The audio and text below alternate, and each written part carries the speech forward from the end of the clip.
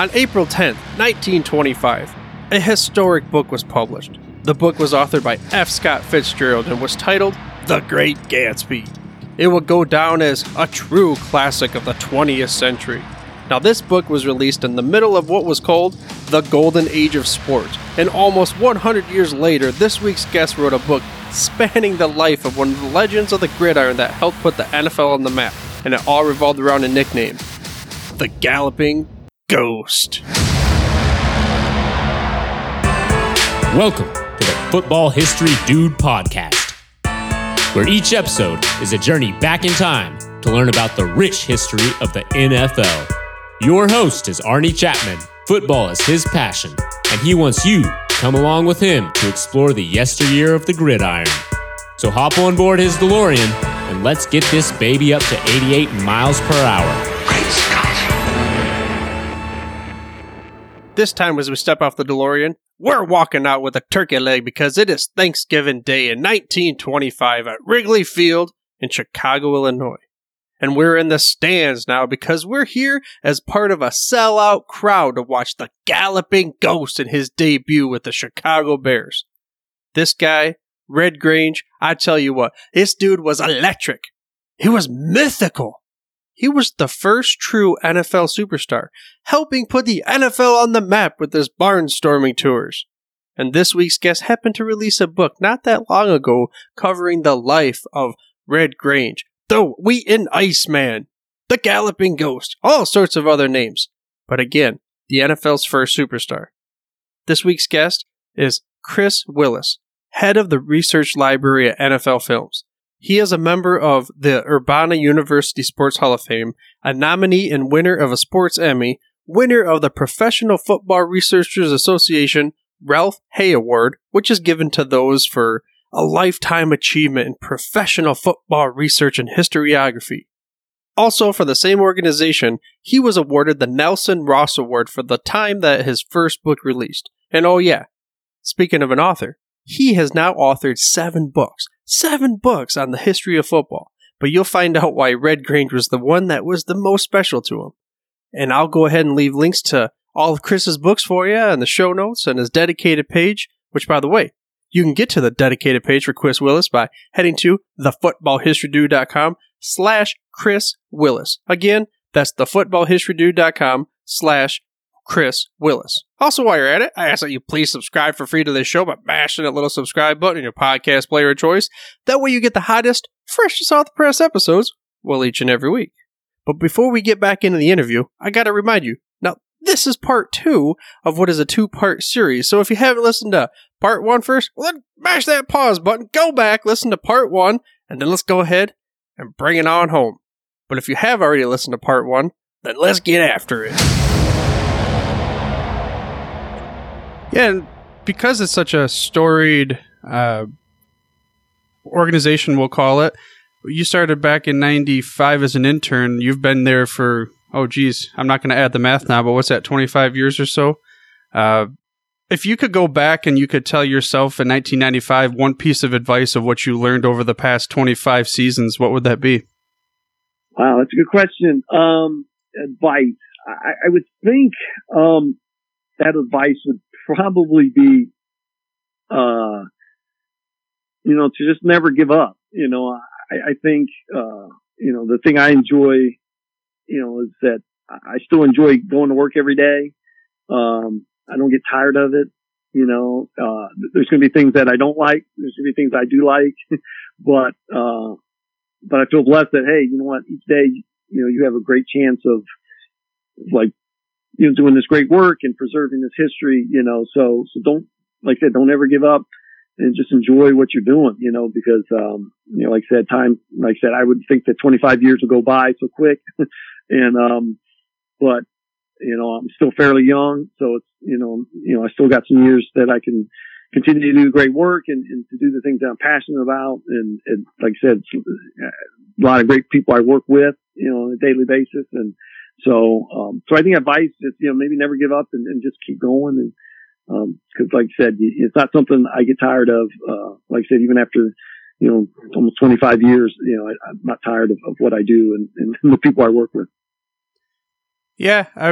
you're talking to someone too that it's super cool to be able to go back and look at the history of the game, and I appreciate people like you and others that have helped preserve the game and help uncover the little gridiron knowledge nuggets for people like me to be able to share with fans of the show. And of all that, what would you say was your favorite project to work on at NFL Films?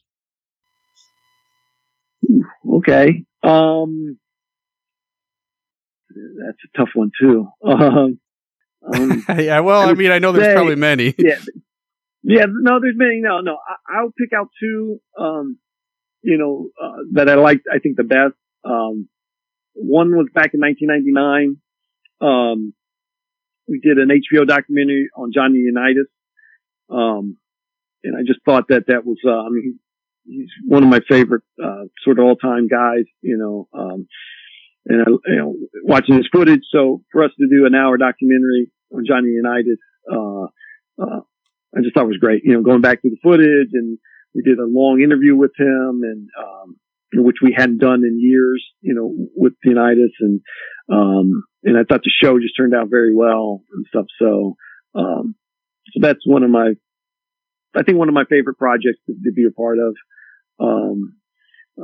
And I think I would have to say this past year, I know it's just real current, but I think because you only do, a 100th season, one time, I thought the stuff we did this past fall, was some of the best stuff we've ever done, or at least since I've been there, the 100 greatest series, the all-time team,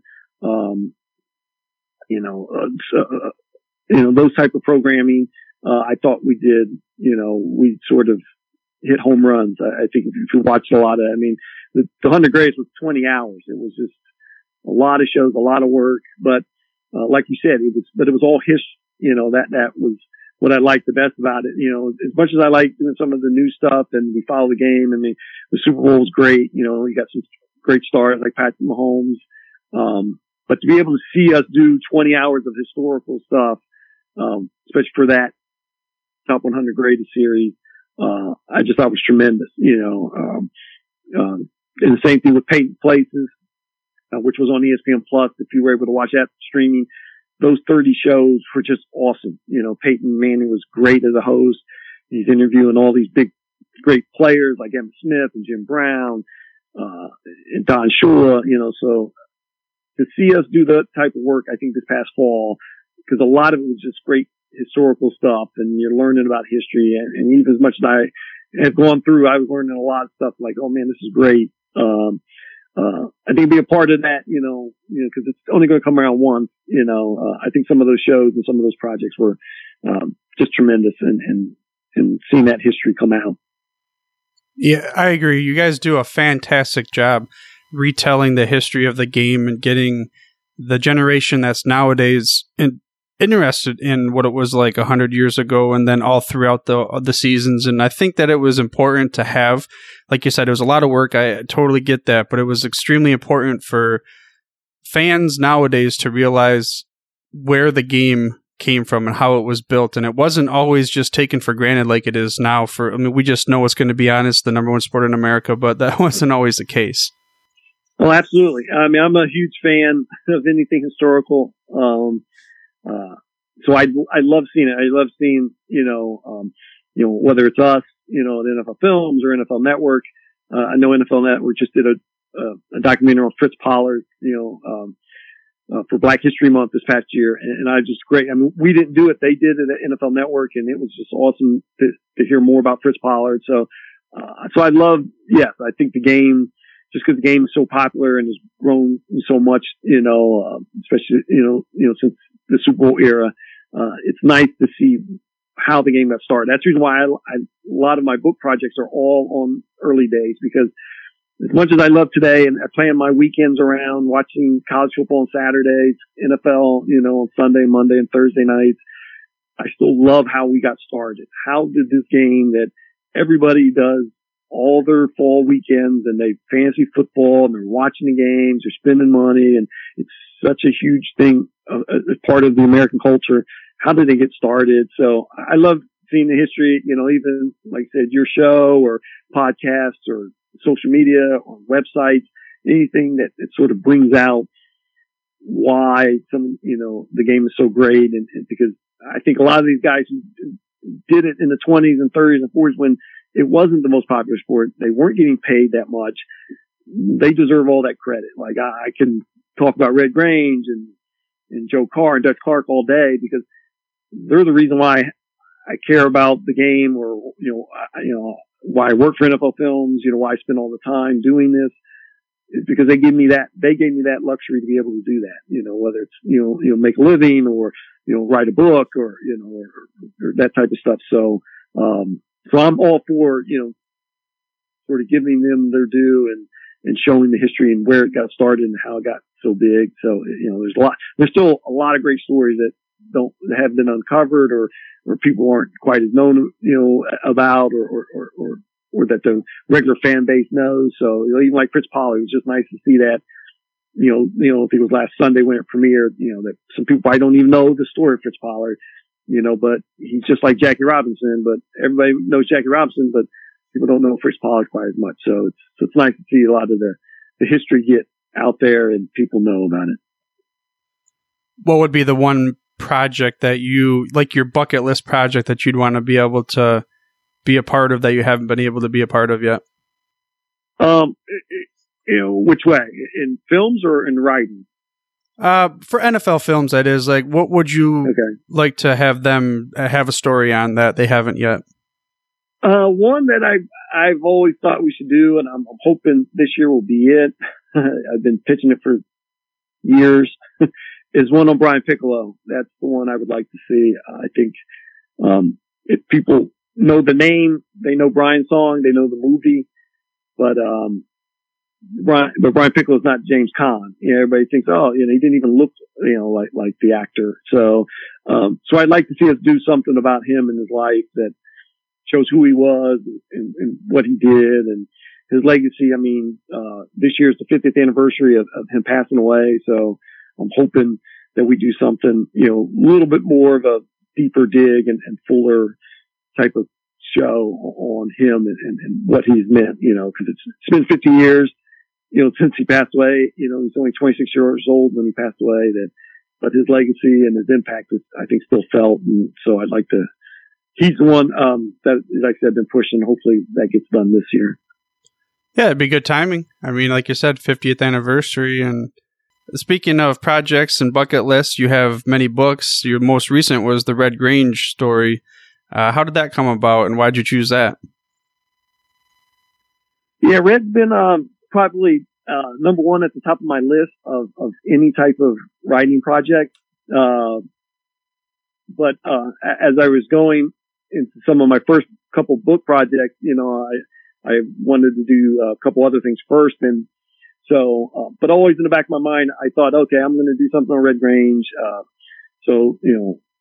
Starting like 1998 is when I started really looking into his life and career a little bit more. One of the best things that came about was eBay, which was probably a good thing and a bad thing because I sort of tried to buy anything that I could on Grange at that time. Right. But over the years, that was, it took me almost 20 years before I started writing. So a lot of that stuff I collected and was able to pick up helped with my research. So Red was always at the top of my list. He was somebody that I was fascinated with. He's the first kind of superstar of the NFL and was such a great person too, on and off the field. So roughly in around 2016, I had noticed as we were getting closer to the NFL's 100th season in 2019, I was like, the light bulb finally went off and I was kind of finishing, my book project, with the Oorang Indians. And I was like, well, that's it. That's going to be the tie-in is here's the first kind of superstar of the NFL and here's the NFL's 100th season. So in 2016, I presented that to my, editor, at Rowan and Littlefield, and she loved the idea. She loved the hook. And then, so that was what got me started. And obviously, when you have a hook like that, it's marketing in your sales. but that was sort of what got me going on that topic. So, and then I went from there. I like I said, I had 20 years of stuff that I had accumulated. Then I did more interviews, more research, took more trips, to spots where he lived and went to school and played. So it was, it's my seventh book, and it's probably that and my one on Joe Carr, but it's definitely one of my favorite just because of the time I put into it and the effort of telling his story. I know there had been a few things written about him before, a few books, but this was going to be like a complete sort of definitive look at him. So that's the way I wanted it. I mean, if you look at it, it's pretty detailed.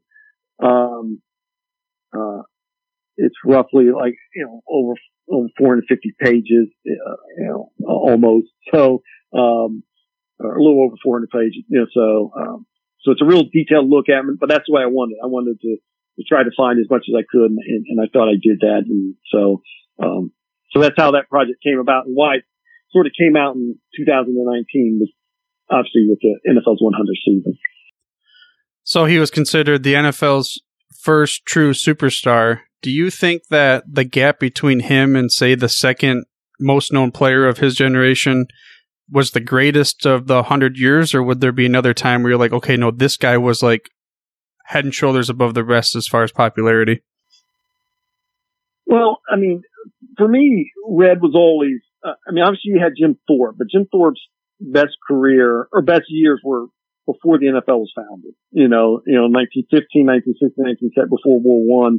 And then when the NFL was founded, he was much older, was not dynamic. So when Red came around in 1925, he was the biggest, him and Babe Ruth were the biggest sports stars, not just football. He was the biggest sports stars in the country, So, so when he signed with the Bears and became, a pro football player, there was nobody like him. There was nobody doing Hollywood movies. There was nobody doing endorsements. There was nobody, that wrote, articles in papers. Like, he was the first NFL player that was doing all that. Babe Ruth had done it in baseball, but baseball was the number one sport. So that's why I think Red was the first superstar. Now, the next one that came after him, it took a while because, as you go through some of the newspapers and some of the accounts, there was always, here's the next Red Grange, here's the next Red Grange. Well, that lasted for a while. There's many articles over the next, 10 to 15, 20 years that said, oh, here's the next Red Grange, where now you get that kind of comment. Well, who's going to be the next, Brett Favre? Who's going to be the next Tom Brady? Who's going to be the next Peyton Manning? Like, you get that a lot, going forward, so it took a while, I would say probably, you could say Sammy Baugh in the late 30s. So that was more than a decade afterwards, but I don't think Sammy had the national appeal that Grange had. Same thing with Sid Luckman, in the late 30s and early 40s. Don Hudson did not have the national appeal as Red, although he was a great player. He played in Green Bay, so, that wasn't as, so you could almost say until, Johnny Unitas came around in the 50s that maybe somebody had that type of appeal, even Jim Brown a little bit, but those were both in the late 50s, early 60s. So, so that's why Red is had, and I think he's one of the few players, like when you talk, especially like last year with the NFL's 100 season, if you say, who are the pioneers, Thorpe and Grange are the first two players off your name, off your sort of who you're going to talk about, then it jumps to, the 40s, 50s and 60s, so, but the non-casual or even non-football fan knows the name Red Grange probably. Oh yeah. It's almost like Babe Ruth, or Bobby Jones in golf, like you might hear the name, you instantly know who they are. And there's not that many NFL players from the first 20, 30 years that right off the bat. Even Don Hudson, as great as Don Hudson is, you can almost say he's one of the greatest 4 or 5 players of all time, regardless of position. The average fan or even the non-average fan or don't know anything about the NFL don't know who Don Hudson is, but they might know who Red Grange is. Even when I was doing my research, I've heard of the name Red Grange, but then of course Don Hudson I had to acquire that name and what the gap really was with him and everybody else during his era. Absolutely, yeah. So, but on a national or like on a historical, like Hudson's name gets lost. He's not, right. Like I said, like I mentioned, like with Babe Ruth or Ty Cobb, you at least know, oh yeah, or, Jack Dempsey or Joe Louis in boxing or Bobby Jones in golf. Like, you might not know what Babe Ruth statistically did or maybe even, what his impact was, but he played that's Babe Ruth. He's one of the early baseball stars. Well, football doesn't quite have that as much, even as great as popular it is today, the Don Hudsons and the Sammy Balls and the, Sid Luckmans aren't quite as well known as maybe like a Babe Ruth or a Ty Cobb in other sports. For sure. And again, going back to why I'm glad that you and others help preserve the history. Speaking of Red Grange, you have a website for the book, right? Yes. RedGrangeBook.com, is out there. So if you want to look at the book, there's additional information on the website, shows his game by game history, a lot more on the Barnstorming Tour, which is a famous Barnstorming Tour that he did when he turned pro. There's game by game stuff on there. There's additional stuff about events and reviews and stuff like that. So RedGrangeBook.com gives you a little bit more background on the Galloping Ghost. And I guess this is probably a personal, but also a NFL Films organizational perspective. You guys were nominated and then also won Sports Emmys for a couple projects, didn't you? That you were directly on? That I was? Yeah. I've been nominated just a couple of times. We did an HBO documentary on pro football in 1950, that aired in 2001. So I was part of that team that did that show. That was nominated. But more recent, I've helped on Hard Knocks. So if you watch Hard Knocks on HBO, our training camp show, this past year was with the Oakland Raiders. That's been nominated several times. We've won, for the Houston Texans year and the Tampa Bay Buccaneers year. So, that's a grind to work on. It's like 6-7 weeks of, every day, we're shooting every day, but it's a tremendous show to be a part of because, people respond to it. People love watching it. Gives a behind the scenes look that not too many shows do. So I love working on it, but like I said, it's a grind to work on each week because you're there every day. You're there over the weekend and, you plow through a lot of footage just to see about an hour worth, but but we've been honored for that show and it gets a good response from fans. Yeah, they're very entertaining. Like you said, there's so much footage that gets chopped down into small little bites that we're able to consume. And a question that I ask everybody in the show is a DeLorean question. I'm going to give you the keys to my DeLorean.